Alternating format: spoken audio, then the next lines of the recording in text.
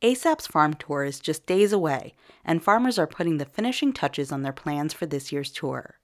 Here at Growing Local, we put together a few mini audio adventures about different farms on the tour.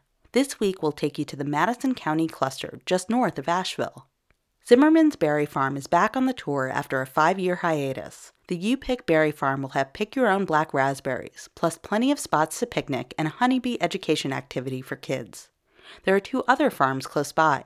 Stop at Spinning Spider Creamery to see Border Collie herding demonstrations, then meet the farm's baby goats and take a tour of the creamery. East Fork Farm will have a food truck on site serving meat, eggs, and corn products from the farm. They'll have a petting area set up and a farm quiz with prizes for kids.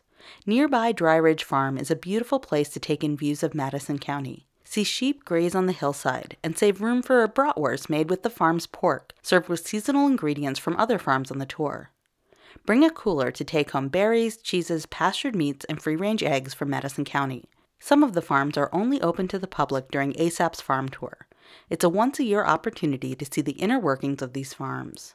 Farm tour is this weekend, June 25th and 26th.